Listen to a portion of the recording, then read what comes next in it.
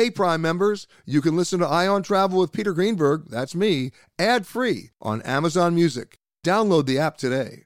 This spring, if you'd rather spend time enjoying your lawn instead of trying to keep it alive, there's good news. TruGreen is the easiest and most affordable way to get a beautiful lawn. All you have to do is water and mow, and they'll do the rest. Weed control, fertilization, aeration, and even some things you might not even think of. They'll do all of it, while you can do literally anything else. With TruGreen, you can have your lawn looking as good as a putting green. That's not hyperbole. TruGreen is the official lawn care treatment provider of the PGA Tour. TruGreen offers a satisfaction guarantee, and they have a verified best price promise, which guarantees you the lowest price with no compromise on quality. You do you. Let TruGreen do your lawn care. Visit TruGreen.com to get the best lawn at the best price with the best people guaranteed. Getting the smile and confidence you've been dreaming about, all from the comfort of your home, isn't a total mystery with Byte clear aligners. Just don't be surprised if all your friends start asking, "What's your secret?" Begin by ordering your at-home impression kit today for only $14.95. Byte clear aligners are doctor-directed and delivered to your door. Treatment costs thousands less than braces, plus they offer flexible financing, accept eligible insurance, and you can pay with your HSA FSA. Get 80% off your impression kit when you use code WONDERY at Byte.com. That's BYTE.com. Start your confidence journey today with Byte. This is the Ion Travel Podcast with CBS News travel editor Peter Greenberg.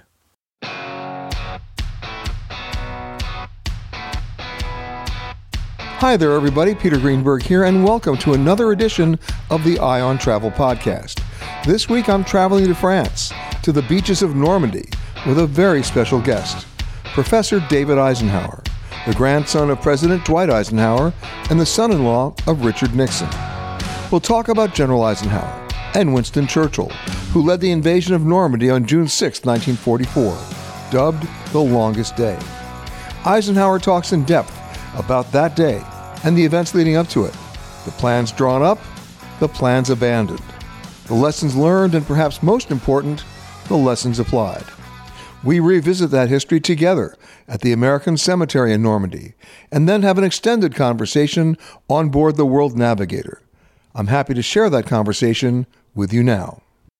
We really need new phones. T-Mobile will cover the cost of 4 amazing new iPhone 15s, and each line is only $25 a month. New iPhone 15s? It's better over here. Only at T-Mobile, get 4 iPhone 15s on us and 4 lines for $25 per line per month with eligible trade-in when you switch. Minimum of 4 lines for $25 per line per month with autopay discount using debit or bank account. $5 more per line without autopay, plus taxes and fees. Phone fee at 24 monthly bill credits for well-qualified customers. Contact us before canceling account to continue bill credits or credit stop and balance on required finance agreement due. $35 per line connection charge applies. See T-Mobile.com. I want to start off by something that came out of a discussion and a conversation I had with David just the other night, and that are 3 words: victory, vision, and leadership. Going back to your grandfather and taking it all the way through to present day. I'm reminded of a scene in one of my favorite movies. I hope you've seen it. If you haven't, go take a look at it because it's sort of prescient now. 3 Days with a Condor, with Robert Redford and Cliff Robertson and the legendary British actor John Houseman.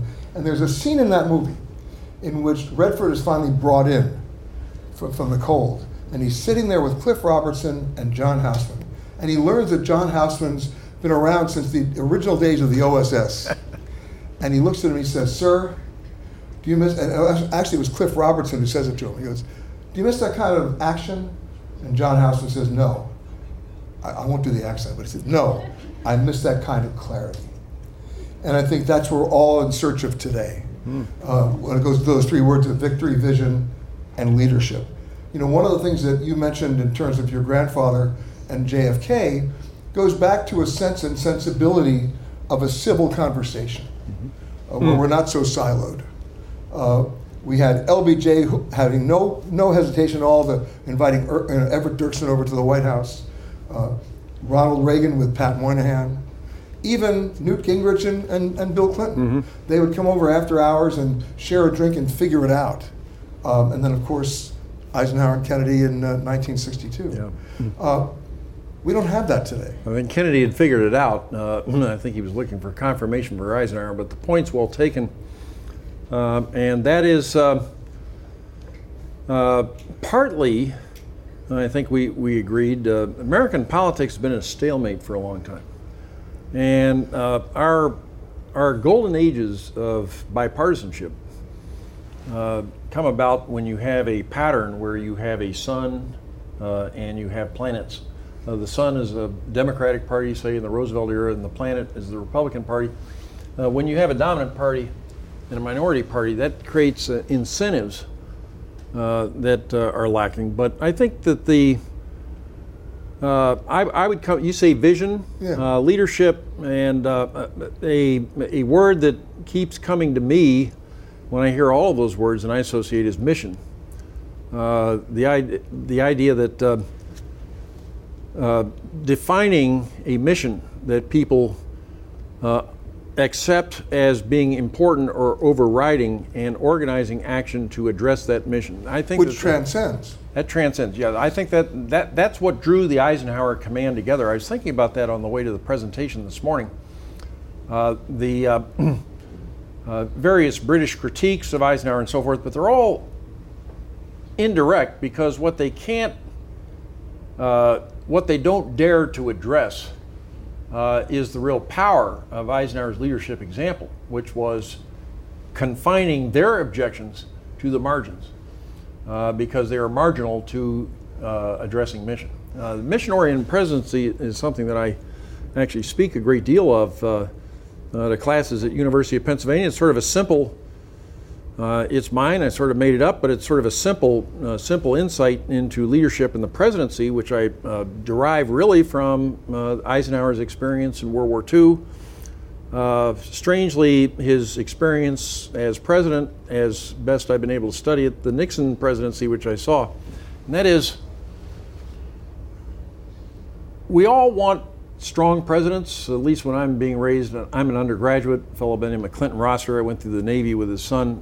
Rossiter of Cornell University writes this book where he says, we all want strong presidents now. In other words, we've had Ike and we want a strong president, and that means a commander-in-chief, chief executive, chief judge, chief of legislature, chief of state, chief of diplomacy, chief of party, chief of prosperity, chief of all these things in fact as well as name and so forth. And so he outlines, he profiles all the strong presidents in a very convincing way. And my question is, since we now know what a strong president is and how desirable that is, why haven't we always had strong presidents since? And the answer is that leadership is mission-oriented.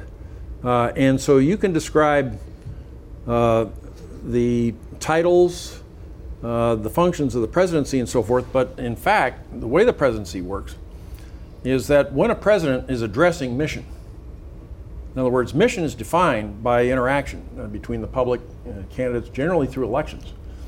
And so the president takes power with what we call a mandate of some kind, but a mandate particularly to address overriding issues of public concern. And when the president is doing that, the president deploys all of these powers that Rossiter lays out in the American presidency in 1957 and a few more. When he's not, and by the way, I use he, we're going to have a she very fast. I always qualify that. But when not, presidents tend to exercise their powers ministerially, and that is just the way it works. Because presidents take on great challenges, and then as those challenges are met and overcome, the politically relevant question is not rewarding a president for a job well done, but defining the next mission and identifying the next individual who will organize action to address that mission. Nixon is an extreme case in point. Eisenhower is a case in point. They're all cases in point. But if I can interrupt on one question, that is going back to so wait a minute, yeah, Peter. I mean, the final thing here is that I think the thing that really hobbles America right now is that we have not come together on mission. I think that we have come together on a consensus that we now have problems that the federal government must take on. That's a strange consensus that has developed in all of the strife over the last 5 or 6 years. But the one thing that has that we are still debating in a very fundamental way is what comes first. We have a racial priority, we have a racial imperative emergency, which has been out there since the summer of 2020, we've had a long developing middle class emergency in this country. Right now they're competing. And we have not made the call yet. We have not decided one comes first and the other comes second. And when that happens, that's I think going to be our next opportunity to have, I would say, civility as well as leadership. Well, in the era of civility, your father-in-law defeated George McGovern with the largest landslide in the history of American politics. Right. And guess what? You guys were talking to each other. Yeah, we were. By strange coincidence, my early days at Penn, I've had 2 lives at Penn. I was a fellow in the political science department, a hiatus of about 5 years, and then I was brought back on full appointment in the Department of Communications. But during my political science life, I had a very fascinating mentor there who, I'm not sure how much he enjoyed university teaching. He made it his business because of where University of Pennsylvania is located, right on the Boswash, the train. We can bring anybody to Penn. He made it his business to get to know everybody in official Washington, embassies, this and that. And one person he happened to know was George McGovern. And so George McGovern was I think he came to our seminar probably 3 times. And so here I am. This man ran against my father-in-law. And we're having wonderful discussions with Senator George McGovern. I'm glad I had those discussions because I was out of the country. I was in the Navy at the time for the '72 election. So I got a very, I would say, sort of an exaggerated view of what was going on in '72, and I had an opportunity to listen to the man in the light of things that I was studying to understand him. And here's a man who probably encountered more danger in World War II than anyone. This is a fellow who was a bombardier on 15th Air Force flight staging from Foggia. I think he flew 35 missions to southern Germany. And an experience like that really affects you. I won't say it affects your outlook as though you're impaired in some way. It gives you insight. Special kind of insight. And I think that it converted him, as a number of presidents I believe are, into, in practical way, for all practical purposes, a pacifist. And but we had these wonderful discussions. And and we were talking about this the other day, something that always haunted him, and I think that GIs and people carried things like this forward. This is one of my favorite stories. We were sitting in the faculty club, all ears, listening to McGovern describe this terrible thing that he carried forward. And that was on one of his last missions. This was in the late winter of 1945. I think it was over the Vienna area. They were heavy. There had been cloud cover, so they were unable to find the primary target or even the secondary target, and so they're heading back to base. They're heavy, so they just dropped the bombs. Just dropped the bombs.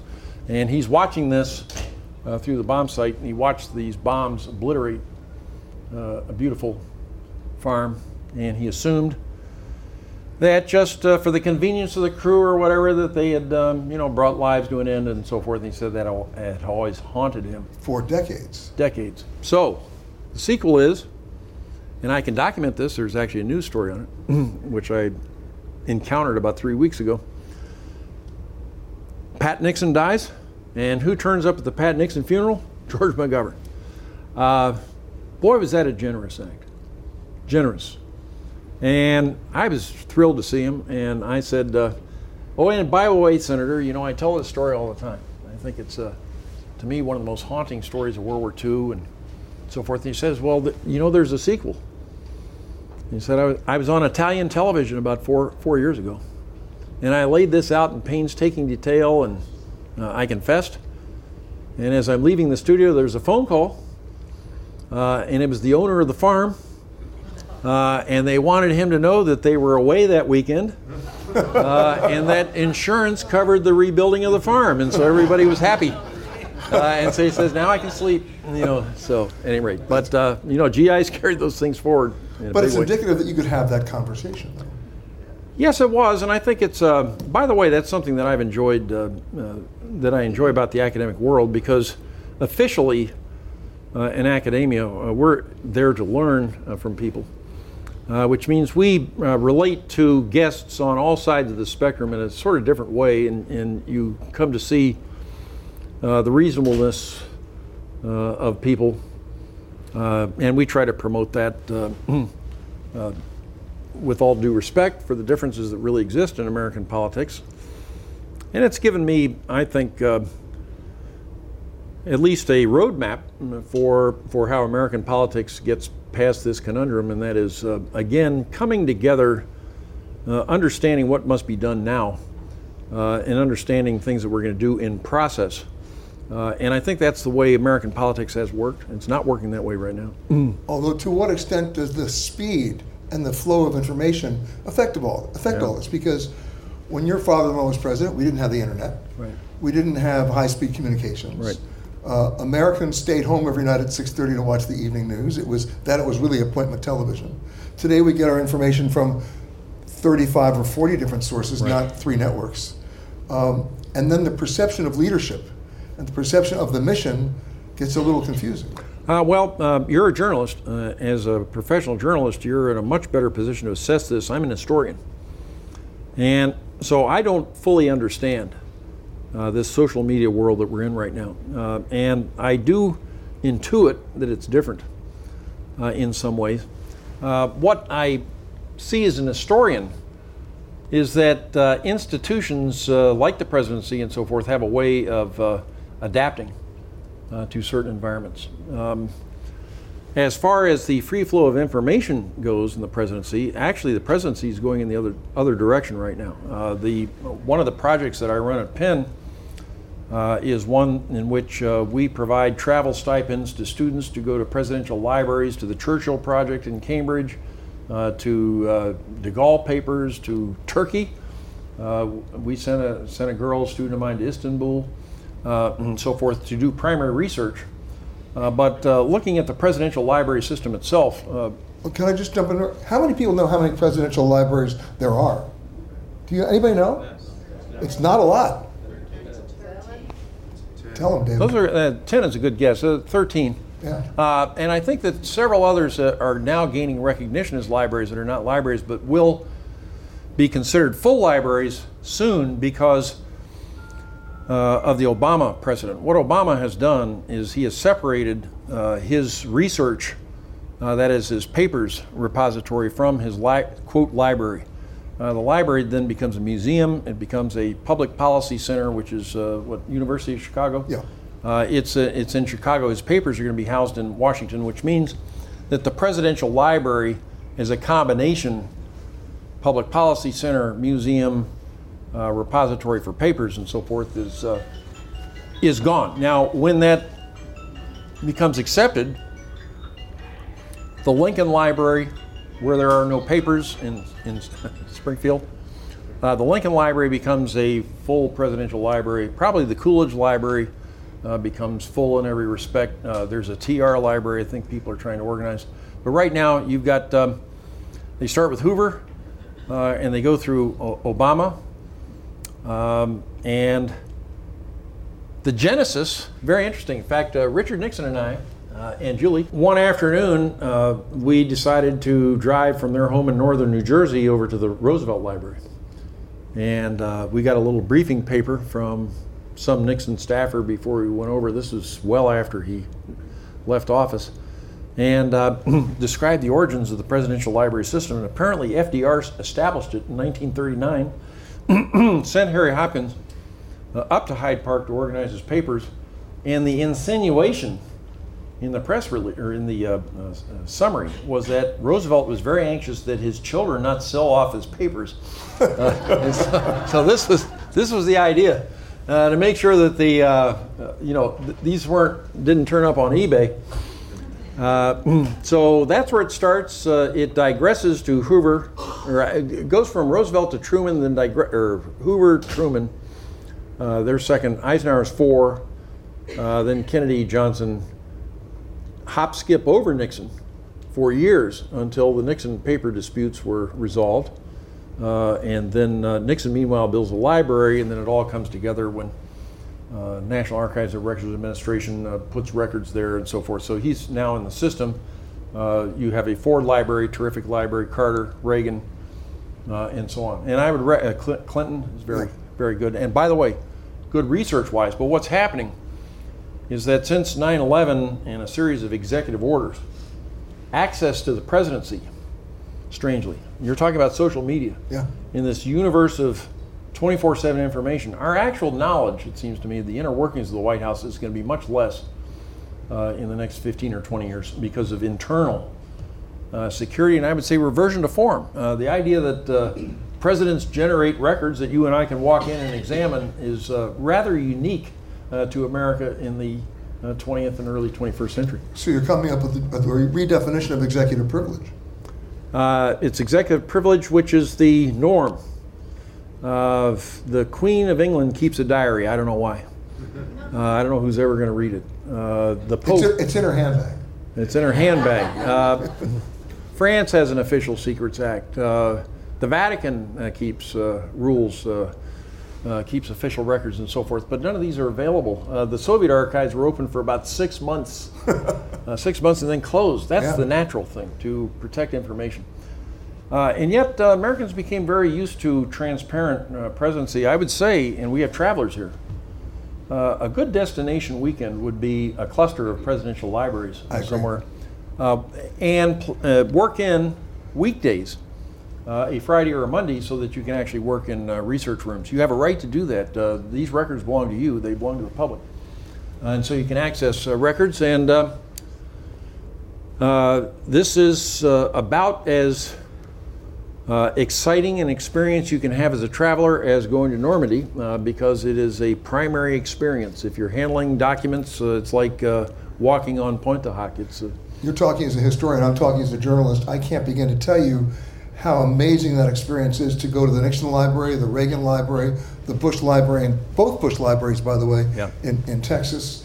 You learn so much, because it's not just the papers that are there, it's how they've curated them, and it's how they exhibit them. Well, it's also a direct experience. In fact, I was asked to defend this concept in an alumni group. I think there are a lot of skeptical people. I've encountered some skepticism in this one project that I run, and that is the Directed Research Project. One is from the libraries themselves. Their initial pushback was, this is a graduate school activity. And I said, well, A, I have some graduate students, and B, I'll take the compliment as offered that we're performing at a graduate level. That's part of it. So there was that skepticism. And the other is that this is a boondoggle. And I was very angry when I heard that. So my quick reaction was, and this was completely spontaneous, well, look, if you want to learn about France, there are two ways you can do that.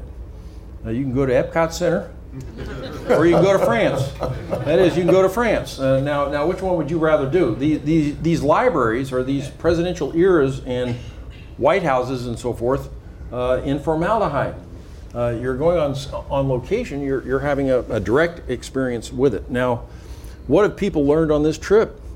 You've learned a lot about coastal civilizations, a lot about Iberia. You've learned, you've seen the magnificent Mont Saint-Michel and the treasures in France, and you've seen Normandy. I guarantee you that you've walked away from all of these experiences with a visual picture of what you've seen that will reinforce, enhance your retention of everything that you encounter on this from now on. I'll tell you a story that just happened as an email I got yesterday. A good friend of mine who works for NBC, Kerry Sanders, was here on June 6th with the last survivors of D-Day, right. Many of whom were over 100, of course. And he said it wasn't enough to interview them. He said, I went down to the beach. He just wrote me this yesterday. He said, I went to the beach and I ran. I wanted to feel it. I wanted to run up that hill. He said, until I did that, I really had no idea. Wow. Yeah, if you can imagine that. Just seeing the bluffs. It's something that will come back to you over and over again in the future and at unexpected moments. But another thing I tell students at the dawn of the seminar, I said, I make 2 points. One is working with primary research changes your relationship with the subject. If you actually do something, if you actually go there, you stand in the shoes of people that you would consider authorities who have been there. That's number one. And number two, you just consider this. If you read presidential history, and you read the masters of presidential history, the Caros and the Doris Kearns Goodwin. The Doris Kearns Goodwin and so forth, and read the acknowledgments and so forth in these books, and almost all of them are written on location in presidential libraries. I'm suggesting here a limitation in our digital world right now. I think that direct experience does matter. I can't agree more. You and I yesterday had the opportunity to walk in the cemetery. Right. And we were reminded immediately, as I think many of you were, of that scene in Saving Private Ryan. Right. Opening and closing. Opening and closing, where he kneels at the grave and wants to know one thing: have I lived a good life? Yeah, that's it. You mentioned that yesterday, and you reminded me of why watching that movie a second time I became a real fan of that movie, and it was that scene because I think that everybody who went through that experience must have felt a debt towards the people that they left behind, and in one way or another lived their lives in awareness of that. One of the last things my father said to me, he was cogent to the very end. In fact, my last conversation with him was to call him to congratulate him. He had a book published. Book published, book accepted for publication. It was a biography of William Sherman. And he said, well, remember, Dave, as far as our family goes, there's only one thing that really matters. Only one thing, and that is that D-Day worked. That's all that matters. And I think that was typical even of Dwight Eisenhower. I think the people came away from that campaign, that experience, feeling some sort of new lease on life, but also an obligation to use it a certain sort of way. You know, I think of the word victory again, and if you take a look at all the movies that have been done on war, on American participation in the war, there are only about two that didn't celebrate a victory. One was The Best Years of Our Lives, right, and one was The Bridges at Toko Ri. If you ever saw that movie with William Holden and Mickey Rooney and Hal March. And the last scene in that movie reminded me yesterday when we talked about it, where and Ronald Reagan said it in his speech when he was in Normandy. Where do we get these people? Where do we get these men? Where do they come from? Yeah, Ronald Reagan, who always remembered movie lines, and he was able to work that in. In fact, that line, he uses that line in the introductory film at the Reagan Library, where he and Nancy are filmed, right where we were yesterday, walking between the crosses at Normandy. And the voiceover is, "Where did we find these men?" And so it was from Bridges at Toko Ri, and I believe that William Holden, who was the star in that show, was one of his best man. Best man at his wedding in Studio City, California. Yeah, Studio City. Yeah, so Reagan was somebody that he understood the power of drama, film, to shape the culture, and he understood the importance of dealing with history in a certain sort of way. I think he had a controversial approach to it, but I read fairly widely in history, and the historiography in areas that do not immediately come to mind, like Egypt. How did ancient Egypt approach the question of history? How did the Romans approach it, et cetera, et cetera? Reagan is actually, he's a member of a number of schools that I can identify. But he understood, particularly World War II, was if you look back on the Reagan presidency, it is a celebration of America in many ways. Where I got in my presentation, 84 opens a phase, it seems to me, in the American presidency where we celebrate America for about 16 years. This goes on until 2001. And I would say if there's a motif that runs through Reagan, there are two motifs. One is the founding, and the other is World War II. You know, when we were talking just the other day, I was thinking, you and I are born about 2 years apart. Many of the people in this room are our age. We were the boomers. Right. We were all born after World War II. Right. So we were born into an era of the American century, prosperity, and we always grew up realizing we were victors. We were the most powerful country in the world. At some level. Right? We all knew that. For all of our problems. Yeah. By the way, I've got a book that I teach as a kind of speech. It's called Common Sense by Thomas Paine. This is a speech, or this is a tract that runs for about 65 printed pages. What's missing in the Revolutionary era is the kind of speech delivered by a president that identifies an era, such as Lincoln's first inaugural, such as Roosevelt's first inaugural, such as Reagan's inaugural. Where is that inaugural in the Revolutionary era that announces the break with our connection with Britain and a new era? And my conclusion was it's Thomas Paine's Common Sense, because this was a 60-page book. William Harrison gave an inaugural in 1841. How short was that? That lasted 4 hours. He contracted a cold in the course of delivering that speech that killed him 30 days later. So there's a moral of the story, and that is don't speak for 4 hours if you're being inaugurated president. But if you do 4 hours, how long would it take to read Common Sense? About 4 hours. Yeah. So I look at it as a speech. But in the Penguin edition of that book that I have, the scholar who is analyzing Paine and describing his career said, Thomas Paine understood something about America. Even though he was a professional revolutionary who spent most of his life in England and France, America was a drive-by for him in the late 1770s. But he says he understood something, and he says, America is so favored that it can only be enjoyed in an atmosphere of crisis. In other words, so favored. And I think that that's something that we all understand, even though we are not that's something that's reinforced by travel. But I think that that's something we all grew up understanding. It's something I understand second nature. Maybe it was the culture, but the opportunities that are available to Americans, the wealth of our country, the diversity of our country, all of this is something that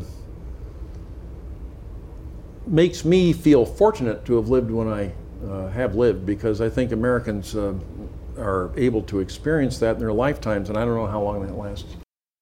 The spirit of performance is what defines Acura, and now it's electric. Introducing the ZDX, Acura's most powerful SUV yet. Crafted using the same formula that brought them electrified supercars and multiple IMSA championships, the ZDX has track-tested performance that packs an energy all its own.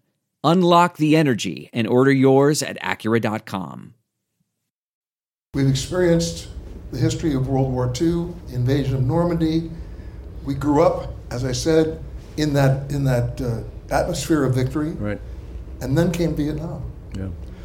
We sort of glossed over the Korean War because you were maybe 3 years old and I was maybe a year old. So we didn't really have that perspective. Yeah. But Vietnam, it was inescapable. Well, Vietnam was there's another thing that is going on in Vietnam as well that I think that we all at some level intuit. And that is by the 1960s, I think we were aware of the fact that this Cold War was in fact diminishing. And that the aspect of the Cold War that drove Korea and other things was also diminishing, and that was the idea of a direct threat to the United States. Vietnam comes along at a time when America is prepared to celebrate the end of all of this. What we do finally celebrate in 1984, that we're emerging from this time of emergency, sacrifice, emergency declarations, and so forth, that we're actually, and so Vietnam arrives as a sort of last battle. And I think there were a lot of people that felt it was not necessary, and that, so psychologically it's very hard for America in that period. And I think that the problem is that we draw wrong conclusions from an ambivalence that probably had a very firm foundation. Not only that, the world is changing a lot in 64, 65. The principal change that Johnson could not take advantage of, that Nixon meant by ending the war and winning the peace, is that the Soviet Empire was breaking up, had broken up, and that break would work to our advantage. This was the Sino-Soviet split. We're talking about the Chinese mobilization. Actually, most spectacular mobilization of the 1960s was the Soviet Union against the Chinese. The Soviets had more nuclear weapons trained on China by 1967 than they had trained on NATO, because they intended to muscle these people back into the socialist commonwealth. But we were in a position to provide a soft landing there. Involvement in Asia played a part in that. So there was unfinished business in that period, particularly from the vantage point of governmental affairs and American leaders. But population, our country by the 1960s, we were really oriented towards post-Cold War at home, and so I think that created tensions. I think all sides were right in a strange way, and I think it's something that we have inevitably carried forward, but I don't think we should look. Someday I think people will understand that era for what it was. But you're right, it had a big impact on our generation. You know, you just said something that surprised me and maybe some other people. How many people here knew that they had more nuclear weapons trained on China than us? Yeah, by 67. That wasn't widely reported. Well, Robert Strauss-Hupé, who's the man who served in more ambassadorships than any American in history, says that the most dangerous moment of the Cold War was 1969. His view was, and I think you would probably get an argument from the Kennedy people, and probably a sound argument, but he says a direct nuclear exchange between the United States and Soviet Union was never in the cards. That would have never happened. If you look at the history of the Cuban Missile Crisis, the history of Berlin and so forth, with the outbreak and acknowledgement of crisis, all the pressure on our side, and presumably on their side as well, was to prevent the use of nuclear weapons. By contrast, as the Soviets were invading Czechoslovakia and they're inviting China back into the fold in 68 and 69 and building up on the Chinese frontier, the idea of war between the Soviet Union, a nuclear superpower, and China, a fledgling one, with no capacity to retaliate, and America on the sidelines, was a very real possibility. And then, of course, was Nixon's trip to China in '71. Which was a response to that. Yeah. In fact, we spent this August of '69 when the Soviets and the Chinese were actually fighting division-level battles along the Amur and the Ussuri rivers. They were fighting wars. In fact, I saw a recent documentary, Chinese veterans of the war against the Soviet Union in 1969 with their medals, describing the actions they were involved in and so forth. This was actually a war that was not being widely reported. This was a kind of turning point. And as I say, we pay people to make judgments. And I'm a 20-year-old, and we're having barbecues every night in the backyard of San Clemente. There's this young Harvard professor by the name of Kissinger and this junior colonel by the name of Al Haig and Nixon and so forth. And all these things are going on, and I'm bringing these questions to dinner. They were naive questions. One of them was, why do we think this can work for us? I mean, the Chinese and Russians are arguing over how to do us in. How can this possibly work? I mean, they're bound to compose their differences. That was one of my questions. And the second one... Did it get answered? Oh, yeah. My second question was, look at all the claims the Chinese are making on the Russians in Asia under these unequal treaties and so forth. I think the Russians probably have something to really worry about here. In other words, they might have a lot of pluses on their side. Well, their response to that was, Kissinger's response to the Soviets and Chinese will compose their differences was absolutely not. He says this is like the Pope residing in Avignon. This is an irreconcilable split. And that was his reaction. Then in response to the idea that the Soviets and Chinese, the Chinese threaten the Soviets in some way in Asia, Nixon leans forward and he says, the Chinese will never leave China. They're not interested. And it's the combination of these two judgments that leads to the opening to China, because what Nixon sees is that if given a chance and configured in a certain sort of way, it is not natural for the Soviet Union and China to fight each other, because in fact the Soviet Union is a European-oriented country. Their back is to China. China is an Asian, they're a Middle Kingdom, their back is to the Soviet Union. They do not intersect in a way that means that they have to fight. And so what that meant was we could safely intervene. in that quarrel, which is what we did. That's what the opening to China was. It was intervening in the Sino-Soviet quarrel, which the democratic administrations in the 1960s absolutely refused to do under Soviet pressure. You know, when I was growing up, we were still hiding under our desks. Yep. Right? How many people here had to hide under the desks at school? I did. And then there was the space race. Yeah. And, you know, I'm still recovering from Sputnik because they beat us, right? Right. But then again, and you and I were talking about this just yesterday. It really left a mark, by the way. It did. It sure did. But we were talking about this yesterday. I keep saying, you know, we're talking now about Richard Branson and people going into space. The Russian monkey had a better deal because all he had to do was go up and come down. He was only up. He was suborbital. Yeah. They weren't in space. But there's another issue here, and that's what you brought up to me yesterday, and that is the equipment wasn't that good. Yeah, the equipment wasn't that good. But the other thing too about the era, and I think that this accounts again for the unique flavor of the 1950s. I think that the impulse is to caricature the 1950s. There's a conformity in that this is somehow unnecessary, or there's a stability and somehow this is superficial, or we're superficial aspects of it. But consider this. When my grandfather leaves office in 1960, Hiroshima and Nagasaki... 61, all right, technically 61. Hiroshima and Nagasaki are as close to him and Kennedy at the 1961 inaugural as 15 from 2020 to 2007. I want to say the surge in Iraq was that George W. Bush orders in 2007. It's that close. Every year thereafter, and this is what's at stake, by the way, in Ukraine. The question is whether we are in any way going to revise our feelings on this. But I would argue that every year, moving away from 1945, every year, the world got safer as far as use of nuclear weapons goes, because the idea of resorting to these weapons became less and less thinkable as nuclear powers in the civilized world really reckoned with what had happened there.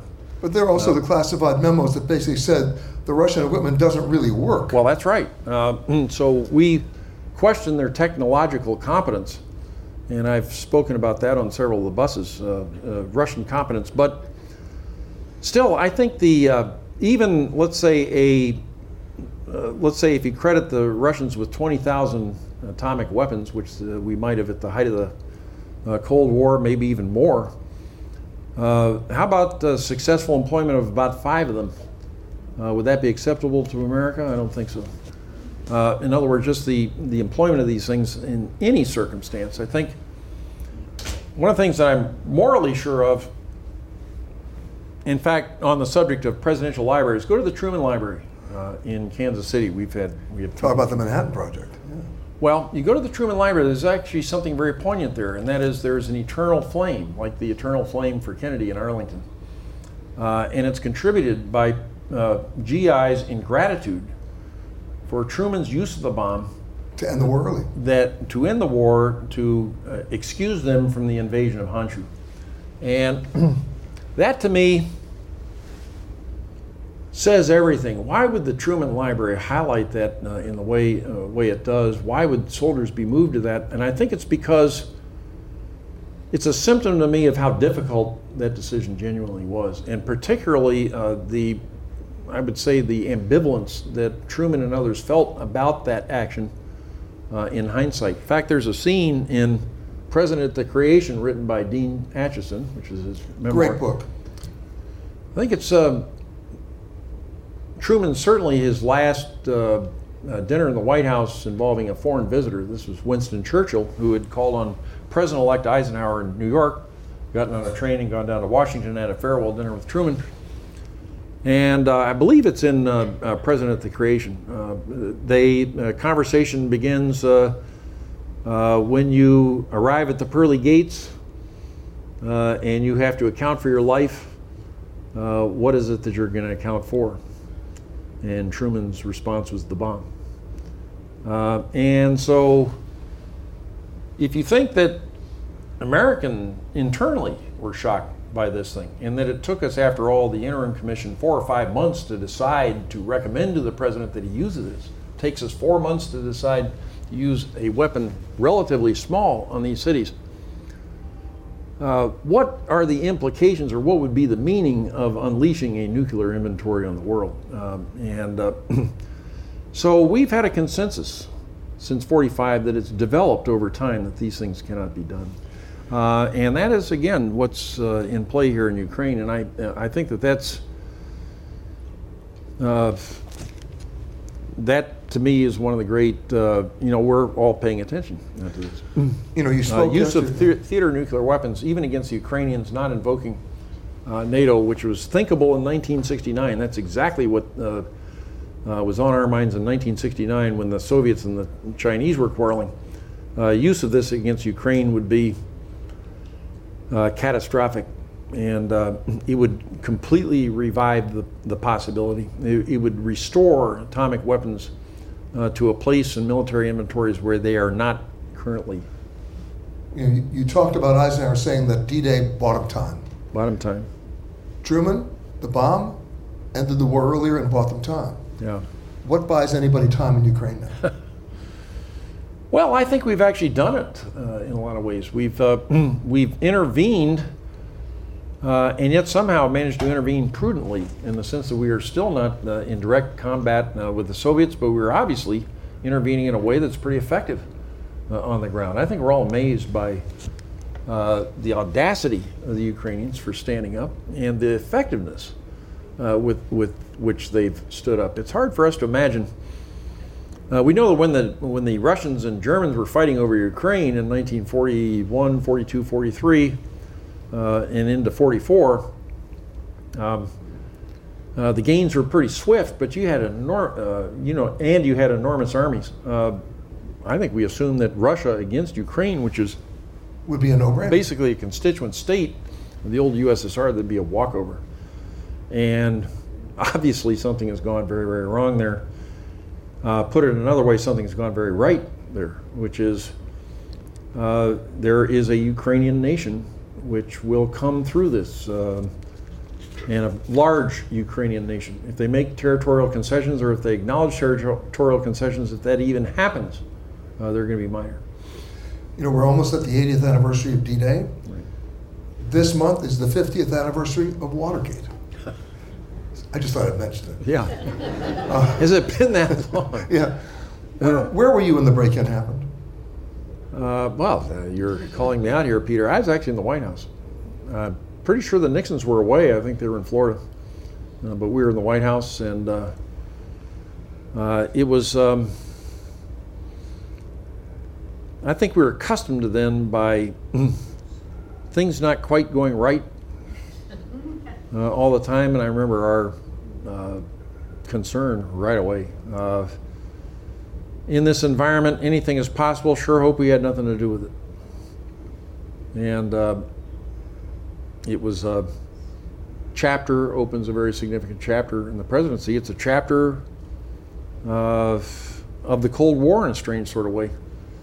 From that pivot, which is June of 1972 through August of 74, America takes 26 months out to try a president of the United States. Now, what does 26 months out, at the height of the so-called height of the Cold War, tell you about America and tell you about the world? Think about that.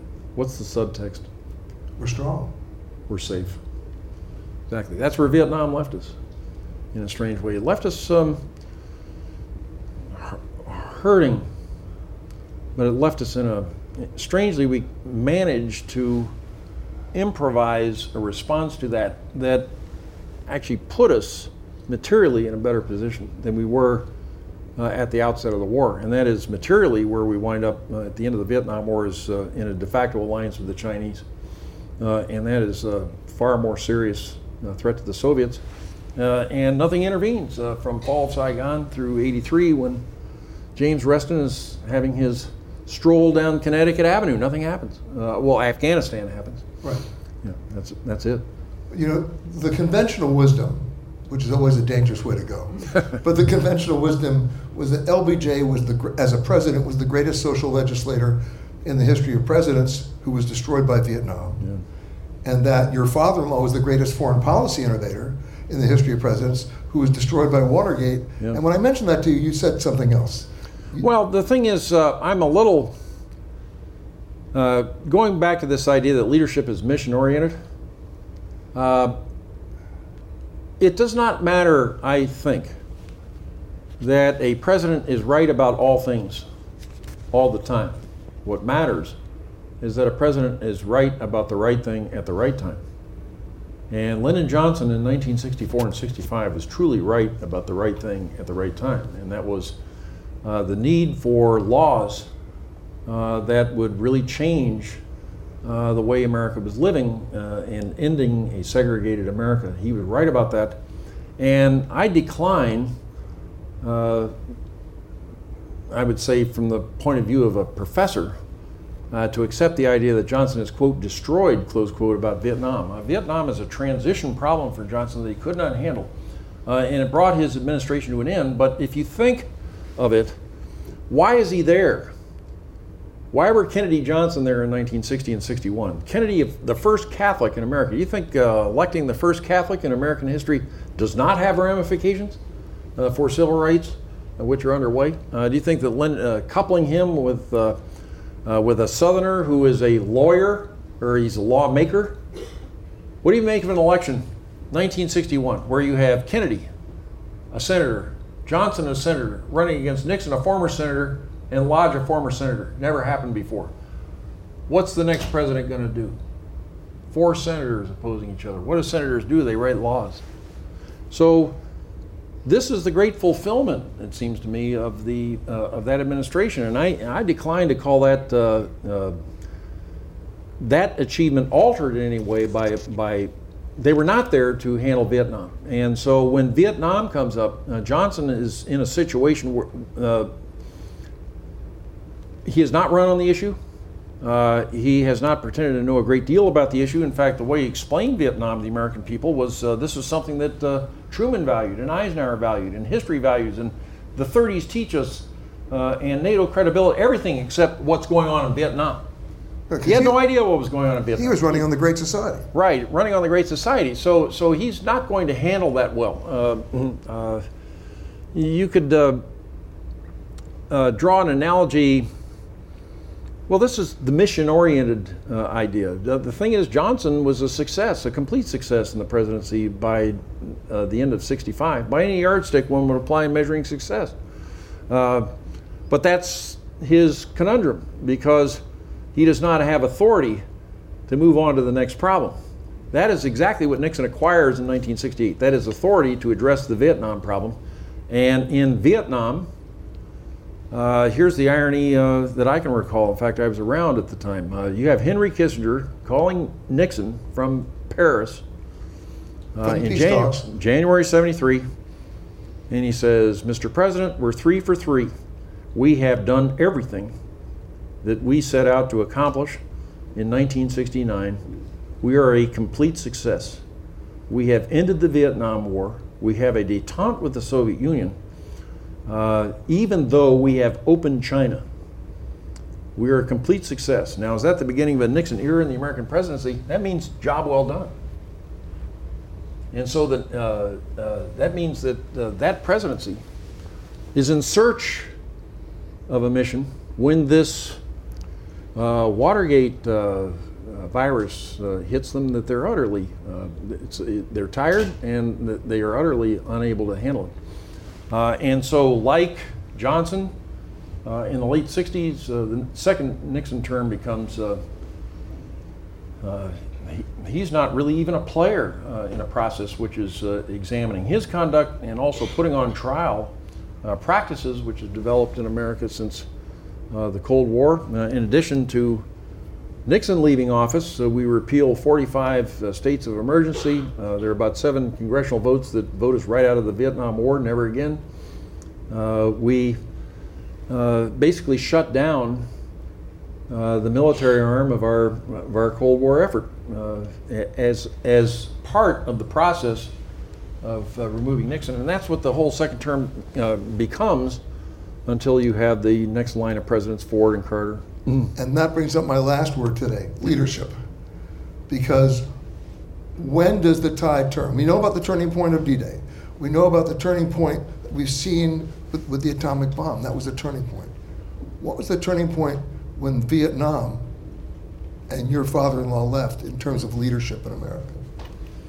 Yeah, there's a fellow by the name of Sir Robert Thomson, who was a British expert on counterinsurgency, who was valued by Americans. He was called in to consult and so forth. And one of the things that struck me in the Nixon papers was a conversation with him. And in it he says, Vietnam is not the largest war of the 20th century, not nearly the largest war, but it may go into the books as one of the most decisive. And what it is, it's I don't know about the leadership aspect of it, but like the 30 Years' War in Europe, which made our family Americans. We left Germany because of at least my paternal side left Germany because of the religious wars in Germany in the 17th century. This is a war that opens in 18, something like that. Yeah, 18, ends in 1648, Westphalia. This is a war in which countries are in and out, intervening. It's like a kaleidoscope. It takes on different meanings in different contexts, wears on for 30 years, and results in the system of nations in Europe. In other words, it's a transition. And in many ways, the Vietnam conflict was, I think, that way. It opens with the U.S. and the free world facing the communist world. It is encumbered in prosecution by our decision by then to start seeing shades of gray in international affairs, but that's all part of a process where we're moving beyond the Cold War, and it ends with a different world in many ways, and a world in which we had advantages, major advantages that were less, I would say, relevant in the pre-war period, pre-Vietnam period. Pre-Vietnam, the way you measured the power between the free world and the Cold War was throw weight, number of deployed divisions, ships, square miles. Move the fleet. Exactly. Resources. When we come out of that in the 1970s, we're measuring nations by our economy. If you're measuring nations by their respective military strength, the United States and Soviet Union were equal. If you measure our relative strength in terms of economy, this was not a contest. And so all these things happen. So where leadership comes into this, the way I think I would put it, Peter, something that we've always had, because we have a system in America, and I think that this is the one principle of the leadership system that we have in this country is that it is a meritocracy. The last thing we want is a House of Lords, it seems to me, offices inherited, things like this. And I say that as somebody who's looked at this question as somebody who's been part of a family. We have a system which brings resourceful people to power. It can go wrong, but I'm saying we have a system that brings resourceful people to power. And so when you're facing the dilemma on the eve of World War I or II, we have a Roosevelt, you have a Truman, you have Eisenhower at the right time. You have you can make arguments for most presidents. It seems to me that they're the right person at the right time. I think that's something that, on top of everything else, as long as our system remains that way, characterized that way, with a process that we can have confidence in, and that is our process of electing leaders, we will bring leaders to the fore when we need them. In the Vietnam era, this is a retreat, and I'm not sure what leadership looks like under those circumstances, but it definitely required people who could discern the possibilities for the United States and the problems we were up against. It was an agonizing period, but we did come out of it and enjoyed one of our great eras. In fact, this was another trip that we took overseas, 2002. Maybe people in the audience would disagree with this, but Julie and I go to China for the second time. The first time we went in the Mao era. We go back in 2002, and we're at a banquet with all the members of Mao's old entourage who were around for the 1972 trip. And it's the second night, and I'm able to ask all kinds of questions. Everybody's a friend, questions I've always wanted to ask, like, how many people can you have in China before you run out of room? The answer was 2.2 billion, by the way. They have 1.3 right now. They figured that out, huh? You know, they'd figured that out. That was 2002. But all of a sudden, somebody stood up and raised their glass and said, to the Shanghai Communique, the beginning of the greatest 30 years in China's 4,000-year history.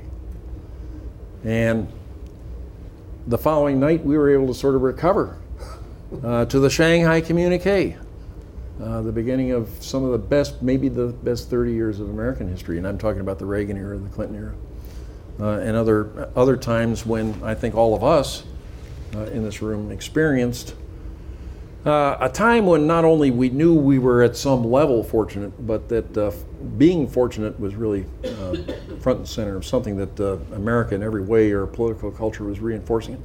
And those were good times to be alive, good time to make a living. And I think we're all enjoying that now. Just as an aside, we talked about presidential libraries. I went to Hanoi, and I went to the Ho Chi Minh Mausoleum. Right. The day that his ear didn't fall off. But in there was an amazing collection of papers and letters that he wrote to FDR. Yeah. Right. It's eye-opening about how much he loved America, how much he wanted to come to America, yeah, how much he supported America. So at the end of the day, maybe we're still in the American century. We might be. I think most of the social revolutionaries, or not most, what I know, I'm not an historian about social revolution, but for instance, Stalin's favorite country was America. Ho Chi Minh, I think that a lot of them saw their revolutions as ways to leapfrog stages in development to try to reach or attain what America had reached. The darkest hours of Soviet history are their efforts to leapfrog stages of industrialization, to turn a rural Tsarist empire into an industrial superstate. And this is one of the real tragic tales in Soviet history, but I think they're being driven by this colossus that has risen in North America. The American progress between our Civil War in 1910 is really something. By the way, on the subject of presidents and I would say discernment or leadership qualities, I would, in fact, I would recommend, there have been several very good books again on Ulysses Grant. And as somebody who's a student of presidential speeches, two of the most interesting speeches are considered poor inaugurals, but they are fascinating. Was this the one who was angry? No, this is, Ulysses Grant in 1869, Ulysses Grant in 1873. And I think that these speeches make these 2 points in succession. In other words, 1869 is mainly addressed to young people coming out of the Civil War. And he's urging Americans in the wake of the Civil War to wake up to the clear and present opportunity that they have to really move their country to the forefront of nations in the world. But one of the things he addresses is something that is being talked about all the time now, and that is the quality of American democracy. And as we know, political theorists at the time, even people that we had read when we were forming our basic institutions, felt that for a genuine democracy to work, you needed a city-state, you needed a Geneva, and you needed something small. The democracy, when it expands, becomes Roman. It becomes an empire. The Senate becomes marginalized, and we need emperors, and so forth. And so his first observation, this is 1869, says, I wholly disagree with the school that America cannot remain a republic and a self-governing republic and a democracy the larger we get. He says, communications, and that's where you come in, Peter, he says, has changed all of that. He says, our ability to communicate by telegraph and to transmit information and so forth has actually made America much smaller. And then in his second inaugural, this is 1863, this is the leading American Union General of the American Civil War. 73. Yeah. Ulysses Grant in his second inaugural says, and I do believe that God in his good time is moving the world towards a community in which there will be no flags, no armies, and we'll all be united as one people. Not Facebook. Yeah, Facebook. Oh my God. But I think that's been a vision. That's even a vision that's present in the minds of the World War II leaders. They're all reaching for something, in the mind of a Stalin, it's a crude guarantee against invasion. But I think in the minds of a Churchill or a Roosevelt, it's a vision of a world where this kind of conflict is not necessary or even thinkable. And so that's the kind of, they were in fact, 1944, tragically not in 1917, but in 1944 they were fighting a war to end all wars. And it has ended major wars, we hope. So we'll see. The Ion Travel Podcast is produced by Amanda Morris and Anthony Protis-Chung. For more content from Peter Greenberg and the Ion Travel team, visit petergreenberg.com. Ion Travel is a production of CBS News Radio. If you like Ion Travel with Peter Greenberg, you can listen early and ad-free right now by joining Wondery Plus in the Wondery app or on Apple Podcasts. Prime members can listen ad-free on Amazon Music. Before you go, tell us about yourself by filling out a short survey at Wondery.com/survey. Hi, this is Jill Schlesinger, CBS News business analyst, certified financial planner, and host of the Money Watch podcast. This is the show where your money is not scary and it's not boring. It is a show that's all about you. It's your questions that make it possible for me to provide unconventional and entertaining insights on your money and maybe more importantly, on your life. I'm going to be your financial coach, someone who brings common sense and an insider's perspective on how to manage your money and your emotions. And I promise we are going to have a little bit of fun along the way. Have a question from retirement to career changes to college funding? Just send us an email at askjill@jillonmoney.com. Follow Money Watch wherever you get your podcasts. You can listen ad-free on the Amazon Music or Wondery app. Are you ready for an all-new season of Survivor? You better be, because Survivor 46 is here, and it's 90 minutes of twists and turns you don't want to miss. Better yet, after each episode, there's a brand new episode of On Fire, the only official Survivor podcast. Each week, we go behind the scenes of the episode's biggest moments, taking you into the how and the why things happened. And this season, we're very lucky to be joined by an expert, the winner of Survivor 45, Dee Valladares. What is up? I'm thrilled to be joining this team and to be giving you my take on how and the why players made the moves they did, what it takes to outwit, outplay, and outlast, and to ask Jeff some questions, because even after 26 days out there is still a lot for me to uncover. Bring it, Dee. Listen to On Fire, the official Survivor podcast, wherever you get your podcasts.